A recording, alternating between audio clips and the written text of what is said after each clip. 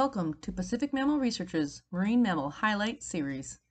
We are a 501c3 research and education nonprofit studying marine mammals in the Salish Sea off Washington State.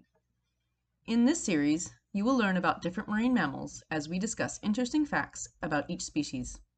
This is our way to geek out, share some information, and have some fun. We hope you enjoy the series, and be sure to follow us on Instagram to vote for which animal we talk about next. And without further ado, welcome to the next PacMam podcast. We are doing a marine mammal highlight this week. I'm Cindy. I'm Kat. And I'm Trevor. And this week, the Minke finally won. The Minke's been part of the poll for the last 3 times, I think, and it's come close to winning, but then something else edged out. But this week it won, so we're very happy to be able to be doing the Minke whale. So that's fun. It's going to be a good one. I think Trevor's going to start us off with some basic information background and the confusion of taxonomy. Yeah. So Minke whale is one of the species that we have here in the Puget Sound and Salish Sea waters. And it's one of the 2 species that exist as Minke whales. So we have the northern Minke whale, or the common, versus the southern Minke whale, or the Antarctic Minke whale. Right. And I can go through the nitty-gritty differences between the 2, but the main difference is their range. So the northern is only found basically northern hemisphere and up, or equator and north, I should say. Right. And southern Minke is equator and south. And there's a little bit of overlap between right, because they're like a they're strange in that they're in almost all waters, like from Antarctic to equatorial. Right. Interesting. But more so, when I was looking at the common Minke, for example, I was looking at just the northern and southern range. It seems like it's pretty, all along the North American coast, it can be found, but on the Atlantic side, it's weird if you find it south of New Jersey. Oh, that's true. Yeah, we would never see anything down by Florida. Yeah, that's true. Interesting. So, they have found them in the Gulf of Mexico as vagrants, but some weird guys that lost their way. Right. Right. I'm looking for some warm climes. Right. Interesting. Huh. And so I guess the one weird thing about the northern Minke is there is a dwarf form, which I believe is a subspecies. Yeah, I think I read that it's not a full species yet. They just I couldn't find a definitive yes, this is a subspecies, but yeah. I think Noah might have said that, so I'll believe. Yeah, I think I think I read it in 2 different places. So I think it definitely is a subspecies. They're just not sure if it should be a full-on species. Okay. Well, the dwarf species is not found in the northern hemisphere, which is odd to me, as the northern Minke dwarf form is not found in the northern hemisphere. That is weird. Why isn't it the Antarctic dwarf Minke? It's technically the same, genetics would make it the same species, I guess, versus the southern. Interesting. But it's found in on Australia and those waters down south. Interesting. And dwarf just means they're just it's just basically a smaller version of the Minke. Pretty much, which I'll go through those little nitty-gritty stuff here.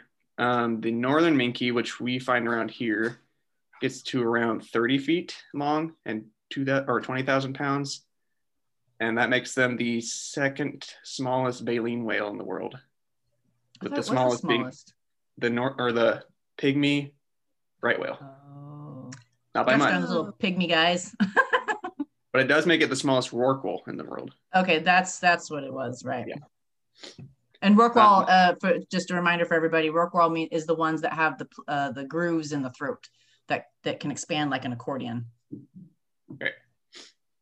The southern Minke, on the other hand, is 35 feet long and 22,000 pounds ish. So just basically the same, but a little bigger. A little bit, yeah. Which makes them the 3rd smallest baleen whale. They're just racking up the lower end. Right. And then you got the dwarf form of the northern Minke, which is just basically the same thing, but just a little smaller. It's hard to distinguish between the southern Minke as well. Right. Well, because how big do they get again? The southern will get up to 35. And what about the dwarf? The dwarf will get to 26. Okay. So when you're in the field, you might not instantly recognize. Well, that's the problem with anything with size. Sometimes it's oh wow, okay, that's a male and that's a female. But when it's with porpoises, females are a little bit bigger than harbor porpoises. Females are a little bit bigger than males, but it's inches, so you're not going to notice that. And if you're talking about a 30-foot animal, really a 30-foot versus 35-foot, you're not going to be like, oh, that one was only 5 feet smaller than that one. Right. It's just not something you're going to notice. Right. And there is some difference in their coloration and baleen, actually. Mm-hmm. So Oh yeah, I didn't know. The northern minke, or common minke, has 230 to 360 baleen plates with 50 to 70 throatal pleats, which is basically those lines on the throat that it can expand when they gulp or gulp feeding. Yeah. And then the southern has a little less on average with 200 to 300 baleen plates.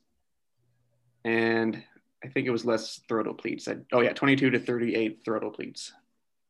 What I find interesting is that the range within the, one subspecies or whatever is so large. Like individuals have 200 to 300 baleen plates. That seems like it's a large range to have for, I guess, but it's like, it would be like, oh, well, humans have 20 to 40 teeth, like that's, it's not normal. They're colored different too. So the north, they're white or cream colored baleen versus in the south, they have, I think it was black colored baleen in the back, like towards the throat, and then white colored in the front. Oh. So I guess if you could look at the two species, that's be the biggest difference. What's the evolutionary reason for that? I have no idea. That's so interesting. And then the dwarf northern has like a black line on their baleen. With the southern minke too, there is asymmetry in the coloration of their baleen too. Ooh. There is less white on the left side of the mouth of the baleen plates than there is on the right. Weird. That's so weird. Like, why? I think, doesn't the fin whale have something like that too? Not baleen wise, but I think coloration on one side of their body is different than the other. Yeah, I guess I could see the coloration on the outsides being more normal than like, why would their baleen color change? Persistent or what? But I mean, the only thing I could think with the baleen is that when they're doing the gulp feeding, if maybe the color somehow is more camouflaged for the type of prey that they're feeding on, so that the fish are less likely to scatter when they come up beneath them. If they're like, but I have no idea. Yeah. But that's the only thing that I could think of with the baleen as to why that might be like advantageous. But right. I mean, it's possible something's it's not advantageous at all. It just happens to be, and there's no selection against it, so it continues in the population. True. But I don't know. It's crazy. Interesting. See, aren't you guys glad that you finally picked the minke? I know. Cool. I found a lot more than I really thought I was going to about the minke. It's pretty cool. I guess I haven't really talked about what they look like externally. I can do that part too. So I gave you the sizes, but if you are out in the field and you think you see one, what I imagine, if you know what a harbor porpoise looks like, to me, they just look like giant harbor porpoises. And that I equate them behaviorally too. We'll talk about that. They're very similar to porpoises in that way. So like I said, 30 feet-ish in length, but they have a really curved dorsal fin that's pretty tiny, about 2/3 down the body. And they're generally all gray with little patches of white kind of scattered throughout their body. And with generally a white patch on their pectoral fins. Yeah, something like that. There's like that part. Isn't that for the northern, for the one that we have?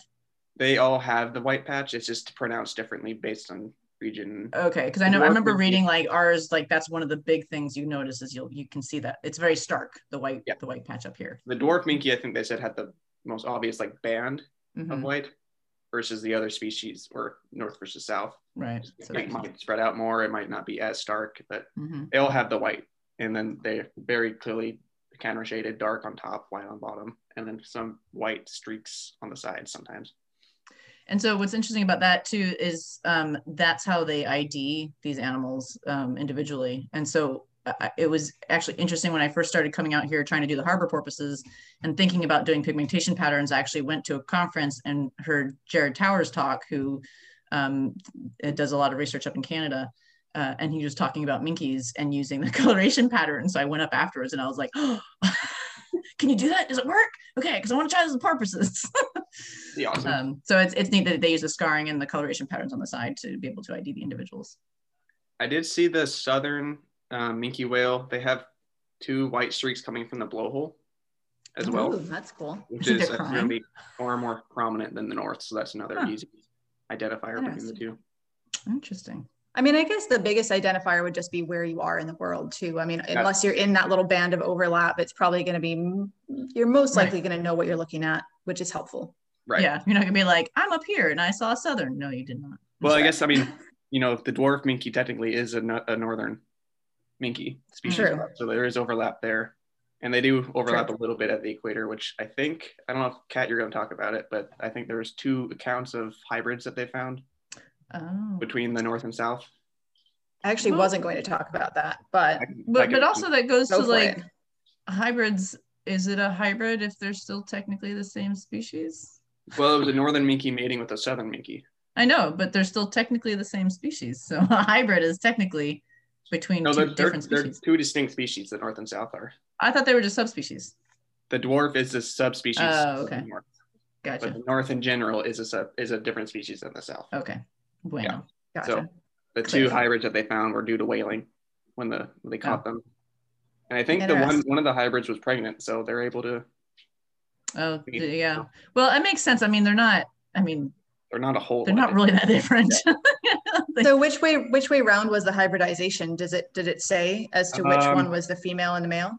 I think it was both. I'll have to check on that, but. Oh, interesting. Yeah. I mean, I wouldn't think that there would really be that much difference, either behaviorally or physically, that it would make one be always the male and the other one always the female. Right. As we see in harbor porpoises and Dall's porpoises. Right. Or the blue and fin whale hybrid too. That's a size issue typically. So yeah. I believe they're in the Pacific with the Japanese whaling ships that caught them, which makes more sense because there's way more crossover in the Pacific than Atlantic. Right. Yeah, that makes sense. Yeah, and what's interesting too, I noted that they said that the minke actually may have benefited from whaling, which is really weird because you wouldn't think of that, but because they basically the minkies are like, oh, they're too small, they're not worth the trouble, so they didn't whale them until more modern times. But so they took out all the bigger whales, which they all eat very similar things. So you basically reduce the competition for these animals and you increase the prey that they had because those other guys weren't eating it. And so they may have actually done a little bit better until they then decided to start whaling them as well. I'll talk about it in my section a little bit more. Good. But it's an interesting, I never would have thought that a whale species would have possibly benefited from whaling in an odd way. So interesting. Well, that's my descriptive factors of those guys. If you want to move on, Cindy. All right, diet and behavior. Here we go. So I'm going to start off with my favorite thing about these guys. I learned this a few years ago from some whale watching friends. They have a nickname, and it's a very fun one. So if you've ever smelled a cetacean's breath, which I know many of you probably have not, but if you had, they all smell bad, right? It's very fishy, and it's not a good smell at all. But these guys have such odor in their breath that you can actually smell them sometimes before you see them if you're upwind or downwind. I guess you're downwind. And so they're called stinky minkies, which I just poor little minkies. Poor minkies. They got like super bad halitosis. Very bad breath. Do they know why? Is there any kind of like hypothesis as to why theirs is specifically so bad? I haven't seen any. They just say like they have really bad breath, and it's I mean, I'm not sure how you would study that necessarily, but well, and I guess with all the things, there's a lot we don't know about these guys, so that's probably a bit low on the list as to like why, even though I would think would be really interesting, but it would be difficult to catch their breath and then analyze the chemicals and then catch other breath and analyze those chemicals and see why there's difference. But because they're eating the same things as the larger baleen. Right. Well, that's why I was wondering if they just have like a different bacterial makeup or I don't know. No, just wondered. They have some really stinky bacteria that releases a chemical. So they are stinky minkies, but they're so cute.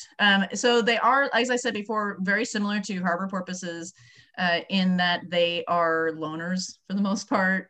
We see them alone in small groups of 2 to 3. Occasionally, you'll see aggregations of up to 400 individuals, but those are normally near the pole, where you have where the food is really good and really abundant. So these guys are like harbor porpoises in that they are inconspicuous at the surface. They're not flashy. They don't do crazy things. You'll occasionally see them breach. And one place said that like they breach all the time, and I was like, I don't think that's true. And most every other thing I looked at said what we see here, where you don't see them breach very much. They are very low to the surface and hard to see. I think maybe there's some differences in populations. Perhaps there's some really playful minkies out there that in a particular place that like to do that. Well, it might depend on what context you're seeing them into. Right. Yeah. So they are these hard to see sometimes at the surface, why they're very easy to miss because they are very sleek and they just what's interesting is when they surface though is that they actually come up rostrum first, or their nose. So most whale species you don't see their face come out of the water most of the time, but these guys actually come up with their nose kind of pop out of the water, and then they go down, which is interesting. When they surface, they have I love it. A bushy, small, or weak blow. I guess it's just not as strong. 6.5 to 10 feet high, but I guess that's not super strong. But again, it's very smelly, so it makes up for it in that way. They don't when they surface too, they don't, like other work walls will oftentimes when they dive, they'll come up and then they fluke up, which means their fluke comes up all the way up out of the water and then they dive down. But these guys don't really do that at all. And so they expose a lot of their back and body in a really high roll sometimes when they dive. So that's why, again, they use that instead of their tail flukes like they do for other species to identify, because we don't see their flukes ever. And I don't know actually if they'd have coloration on there. I don't think they would like humpbacks do. Oh, good point. I think in the South they had more coloration on some of their fluke, but okay. Yeah. Hmm. So it's good that they do that higher arch and we get more of their body and you can see more of the pigmentation. Again, like we do with harbor porpoises, we love it when they come up a little bit higher out of the water and we can see that. So when they feed, they again feed on a lot of the other things like the larger whales do, but they oftentimes do what's called a side lunge. So they'll come up on the side of their bodies and come up and lunge out of the water and gulp, like gulp feeding. So they take in all the water, all the fish, their throat grooves expand, and then they push the water out through the baleen and then catch all the stuff inside. They aren't picky. They are opportunistic. They'll eat crustaceans. Wow. That's a new word. It's like a crustacean that's playing a percussion instrument. A crustacean. That's awesome. Crustaceans, plankton, and small schooling fish. And so things like anchovies, capelin, cod, eels, herring, mackerel, salmon, even sand lance, sari, which is another little bait fish. I looked that one up. Wolffish, pilchard. So they'll often eat krill. Those are mainly the Antarctic guys. But then they also eat coalfish. And if you remember coalfish, that's harking back to our sei whale episode. That's pollock. And that's why sei whales are called sei whales, because it's Norwegian for pollock. And this one surprised me, dogfish. Huh. And dogfish are little sharks. Interesting. Well, they're also not very small, so. Well, they're not bait fish small, but they're like a foot, maybe something like that. So I've never heard of any cetacean eating a dogfish before. Huh. So, and not a baleen whale. Right. Yeah. Well, I mean, but yeah, I would suppose killer whales do. I could see a toothed whale. Yeah, and I think some bottlenose dolphins have learned how to kill like rays and stuff as well. But yeah, the different ones. Yeah. So I only know dogfish because that's if you're going to dissect in dissections in college, they oftentimes will use dogfish as that. So I got to dissect a dogfish one time. So I thought that was interesting. They, as with other things too, we've talked about it before, where birds will hang out in an area where marine mammals are feeding and come in and take the fish and stuff. And the same thing, so birds can indicate feeding area. But what's interesting is that some minkies may actually target areas where diving birds have previously schooled the prey together. Oh, it's like backwards. I know, right? So instead of them doing the work and the birds taking advantage, they do it the opposite. I mean, that's what we would do when I was on the whale watching boat. We would always look for the bird balls or the bird congregations first if we looking for minkies. And well, yeah, and that's normal, right? Because you see those and then you go, okay, there's something going on there, and then you get there. But that's again generally usually the marine mammals that are balling that bait ball up first, and then the birds are taking advantage of it. So I thought it Right. was So the minkies are actually doing what you guys were doing. I'm like, oh, there's a bunch of birds over there. I should go check out that spot. Yeah. That's cool. Monkeys. Yeah, I thought that was really cool. So let's see, what else do I got here? We talked a little bit about that distribution, and it's interesting that there is some variation. The segregation and distribution of the northern hemisphere animals suggests a complex social and population structure, but of course we don't actually know much about it because these guys are hard to study, just because of their size and their behavior, and the locales of like Antarctica, which it's hard to study these animals in. But photo ID in our region, so some places migrate and some places don't. So like some of the individuals will migrate fairly large distances and other places will stay relatively in restricted areas.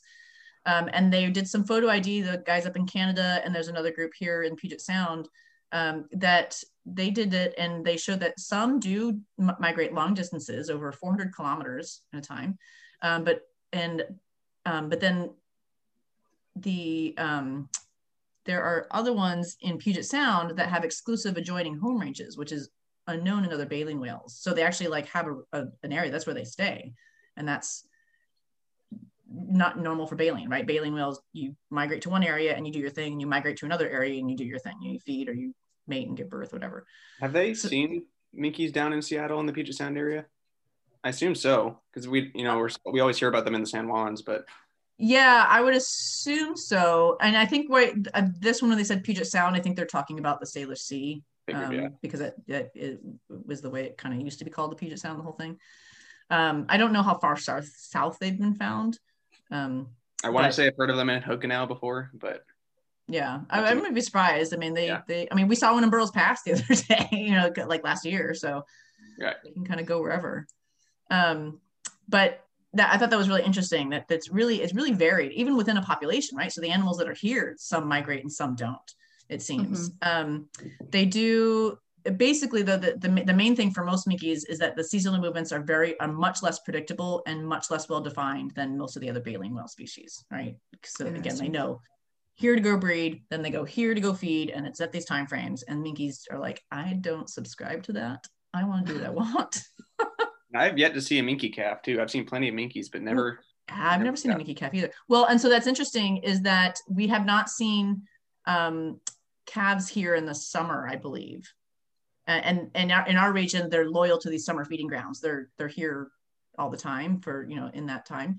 But what I believe, when I was looking at that stuff, they've never seen mating in minkies. They don't know where the breeding or calving grounds are. And they think that the babies are with the mom for only 4 to 6 months because they see the moms in the summers, but they don't see the calves. Right. Because we were discussing that yesterday, and it's like, oh, good point. So they must like ditch the calves before they come up here, I guess, presumably, or you're done. Yeah, how interesting. Yeah. And so they're sexually mature at 7 to 8 years old. Pregnancy is about 10 months, and then they can calve every 2 years on average, but some say that they might be able to calve every year. That I thought that was really interesting. That they're just like, yeah, all right, you're gone. No, now I'm back to doing my own thing. Yeah, that's right. Well, especially for a larger, for a larger whale species. I mean, obviously they're the smaller ones of the baleen whales, but just it's interesting that there's that little time in between. Like a lot of times the weaning period is quite extensive for larger whales. So that's pretty interesting. Exactly. Yeah, and then they do find does seem to be, again, those sex differences where females stay closer to shore and males are found farther out. There are some sex differences in migration as well in certain areas. So where the distribution is, where the animals go, is by sex. Females will go a certain area and males will go another. Yeah. Can you tell the difference, just male versus female, based on observations? I don't think so. Yeah, I mean, again, there's, okay, so maybe if you see them up at this certain latitude, maybe they're more likely to be females than males, but I don't think there would be a stark, like, oh, we've never seen a male above this area. Yeah. And I don't know physically, I don't think you can either. They're not sexually dimorphic. So that, so,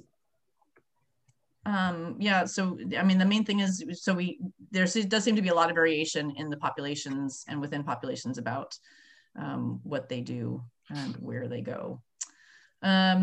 when they're diving, so they don't dive as long as other baleen whales. They only dive for about 6 to 12 minutes and maybe up to 15. But again, their food really isn't deep down, so they don't really have to do that. And I think that's most of my stuff there. Yeah, they're just really varied, and we really just don't know a lot about these guys. I think they're like porpoises in that they've kind of been not researched as much as other species because of the fact that they are hard to study and in certain areas hard to find, and they're just like to be left alone. It's funny because I think there are a fair amount population wise. Yeah, I think well, I'll talk about that next, actually. Yeah, and obviously it's going to be different for different geographic areas, but that's one thing. One thing I want to note is the vocalizations. I was going to talk about that. Oh, okay. I won't then. But they have a lot of different vocalizations, and there's one that's really cool, and I'm sure Kat is going to talk about it. Yeah, because that's one of the fun facts for my section. So excellent. There you go. Yeah, so I guess I'll just move into that. So their status, like Trevor was just saying, the minke whales, especially in the US, are not currently endangered or threatened, but they are protected under the Marine Mammal Protection Act. And because of that, they are, I guess not because of that, but as that, I guess, implies, they are actually the most abundant rorqual species in the world. So like Cindy mentioned earlier, they think that one of the reasons that may be is actually because they were kind of left alone for a long time, where a lot of the larger whale species weren't. And obviously they had that reduced competition for food resources at the time. They are currently, the International Whaling Commission does currently recognize 2 stocks in the North Pacific as being of concern. Okay. And these are basically 2 stocks that are in and around the Japan area and the Pacific waters in that region. And that is one of the locations where they are still currently whaled. So that kind of does make sense. And there are basically just a very small number of the eastern North Pacific animals, which is the west coast of the US. That always is a little confusing. Yeah, I know. I'm like, eastern North Pacific. So confusing. West. Yeah. Oh, okay. And that those animals are taken for subsistence by Alaskan peoples. So basically, they are now starting to question because, as you said, they're quite difficult to find and difficult to keep tabs on. They are now starting to question the current population estimates and wondering that maybe some stocks are actually a little more depleted than they thought because of the modern whaling and hunting efforts, but that's still an unknown factor. We're not sure yet about what that looks like. And that does tie in nicely to the threats for the minke whale. So whaling is obviously one of those threats. I believe that several thousand have been hunted in the Northern Hemisphere since the commercial whalers started targeting minkes, which is still relatively few when you think how many whales were taken back in the heyday of whaling. But they have seen in the Southern Hemisphere that a few dwarf minkies were hunted as well. They're really getting desperate if they're going for the smallest of the smallest. Like, right? And I don't know if it's just because they're allowed to hunt minkies and they're not allowed to hunt several other whale species. So maybe it's just, this is what we can hunt. Yeah. So we can go for that. I'm not sure. Let's deplete those stocks as well. Great. Yeah. Right. Who knows?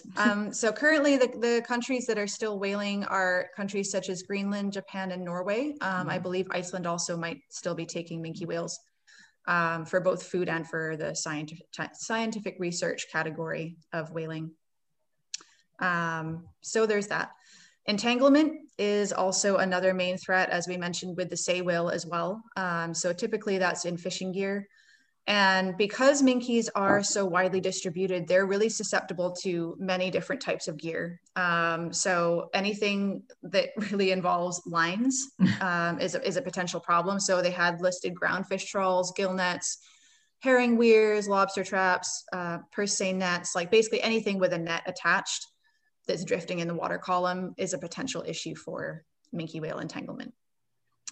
Ocean noise and vessel strikes are 2 other kind of threats that are becoming more and more spoken about, especially with the increase in shipping traffic. And because of these animals' very wide distribution, they are going to overlap with more fishing routes and have a potential for more noise exposure and for vessel strikes. And the noise exposure one is really interesting, which I'll talk about again in a second.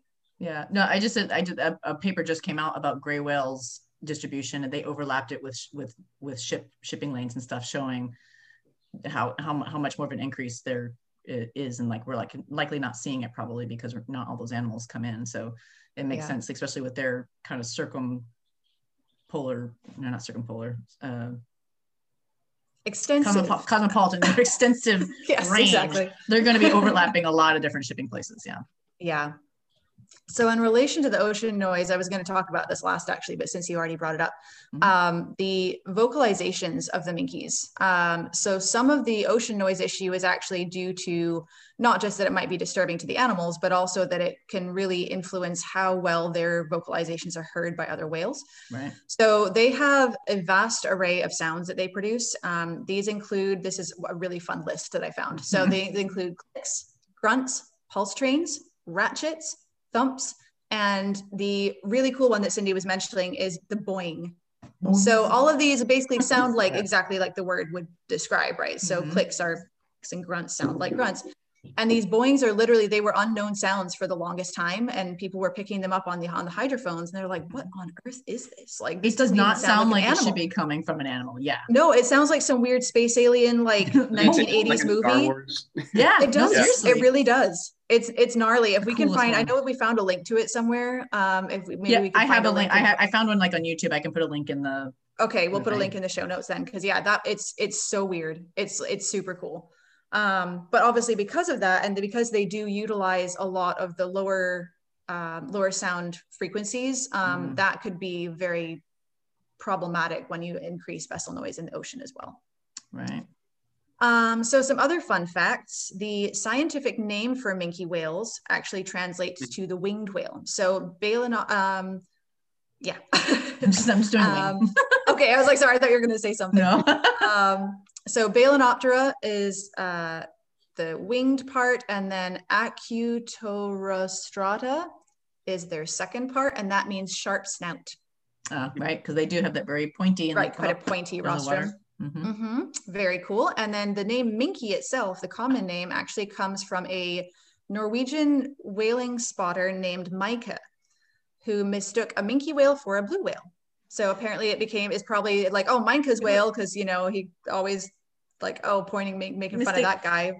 I know, and that's why I was like, well, okay, so he's a whale named after him, but it's kind of like not a nice thing, because it's pretty derogatory, really. Right, because it's like, dude, it's almost the second smallest baleen whale, and you mistook it for the largest animal on Earth.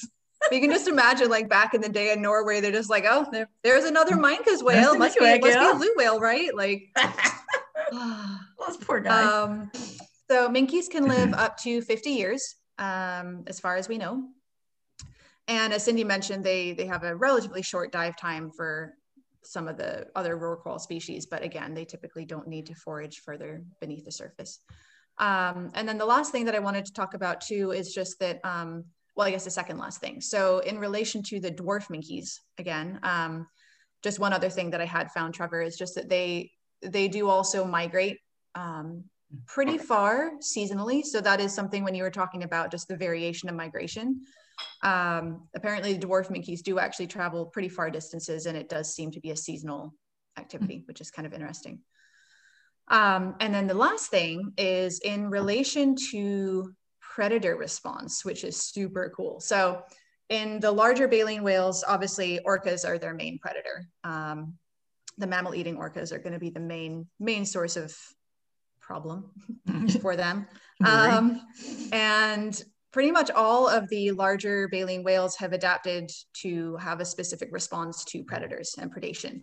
So in the minkies, they opt for the flight response. So they're really fast when they want to be. So they will basically just run away. If there's a threat, they will just run away. But the really fun thing that I learned when I was at university is that they basically ink before they run away. Oh, that's right. They release a fecal plume. So they're not actually inking. They're basically just, but it makes them quicker. Right. So it's literally like, what? Freak out. Oh, and they will just release a fecal plume and then race away from the predator. And so they think that it is actually twofold. It might be like a bird that typically relieves itself before taking flight. So it makes them a little bit speedier potentially, but also it could potentially confuse their predator enough and like cloud cloud the sea behind them enough that they could maybe have a little bit of a smoke screen to get away. Well, if you're a predator, I don't think you're thinking that somebody's going to poop in your face. So I think it would be a bit jarring.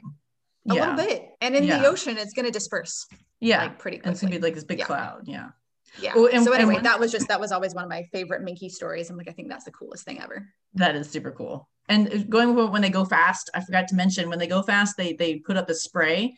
And again, similar to porpoises, where these guys do it so quickly that it comes up and it's kind of like a rooster tail with the speed. So like the Dall's porpoises, where they have that characteristic rooster tail splash. Oh, cool. So you might be able to see that. Yeah. So that was all my fun facts for the Minkies. The fun fact I'm going to add, which I think is just kind of cool, somebody did a whale fall experiment in the North Sea. So they dropped a northern minke whale down 400 feet to the bottom. Mm-hmm. And they discovered a new species of tube worm on the carcass. That are only on minkies? And it was only on the minke.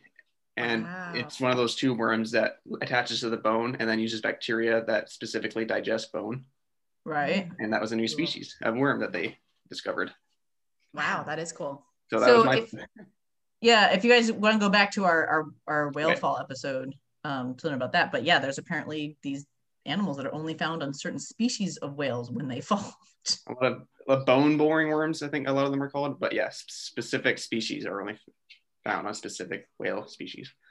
Yeah, which really I still just don't understand how that happens. Like, how do they find these random whale falls? It's pretty impressive. Anyway. Well, the minke itself is, I was surprised at how much there really was for how much we actually still don't know about them. But there's still so many interesting things about these little small baleen whales. You never would have thought. Maybe because they're so inconspicuous, they have all these hidden treasures. There you go. Mm-hmm. It's always they're the dark horse of the baleen whale world. Mm-hmm. That's why they always have a little bit in my heart, because they're like the porpoises in that regards, and so I feel for them and I want to root for them. And so in here again, as I mentioned before, in the Salish Sea, they do have the photo ID that's going on, and we send our pictures whenever we happen to see a minke, we send it to them, and so that they're learning a lot more about our group here through that photo ID study and collaborating with people in Canada and stuff too. So there's some cool stuff going on for these inconspicuous, mysterious little whales. Mm-hmm. All right, so that is our Minke whale episode. Thank you guys so much for voting for the Minke. Yeah, finally. See, and aren't you glad that you did? Because there was so much to learn about Minke whales. So much. I think it won pretty easily this time. So that yeah, it was like a landslide. Yeah. So that was really exciting to see. So keep an eye out on the next one. The beginning of the next month, we'll have another Marine Mammal highlight and have a poll out there for you guys. Next Pac-Man podcast episode will be, I think, likely another journal review. So we'll find an interesting one to check out. There's been some really cool stuff that's been coming out lately. So we'll pick a good one for that. And I think that's it. So have a great week or a couple weeks until we see you again. And we'll see you then. Bye. Bye. Bye.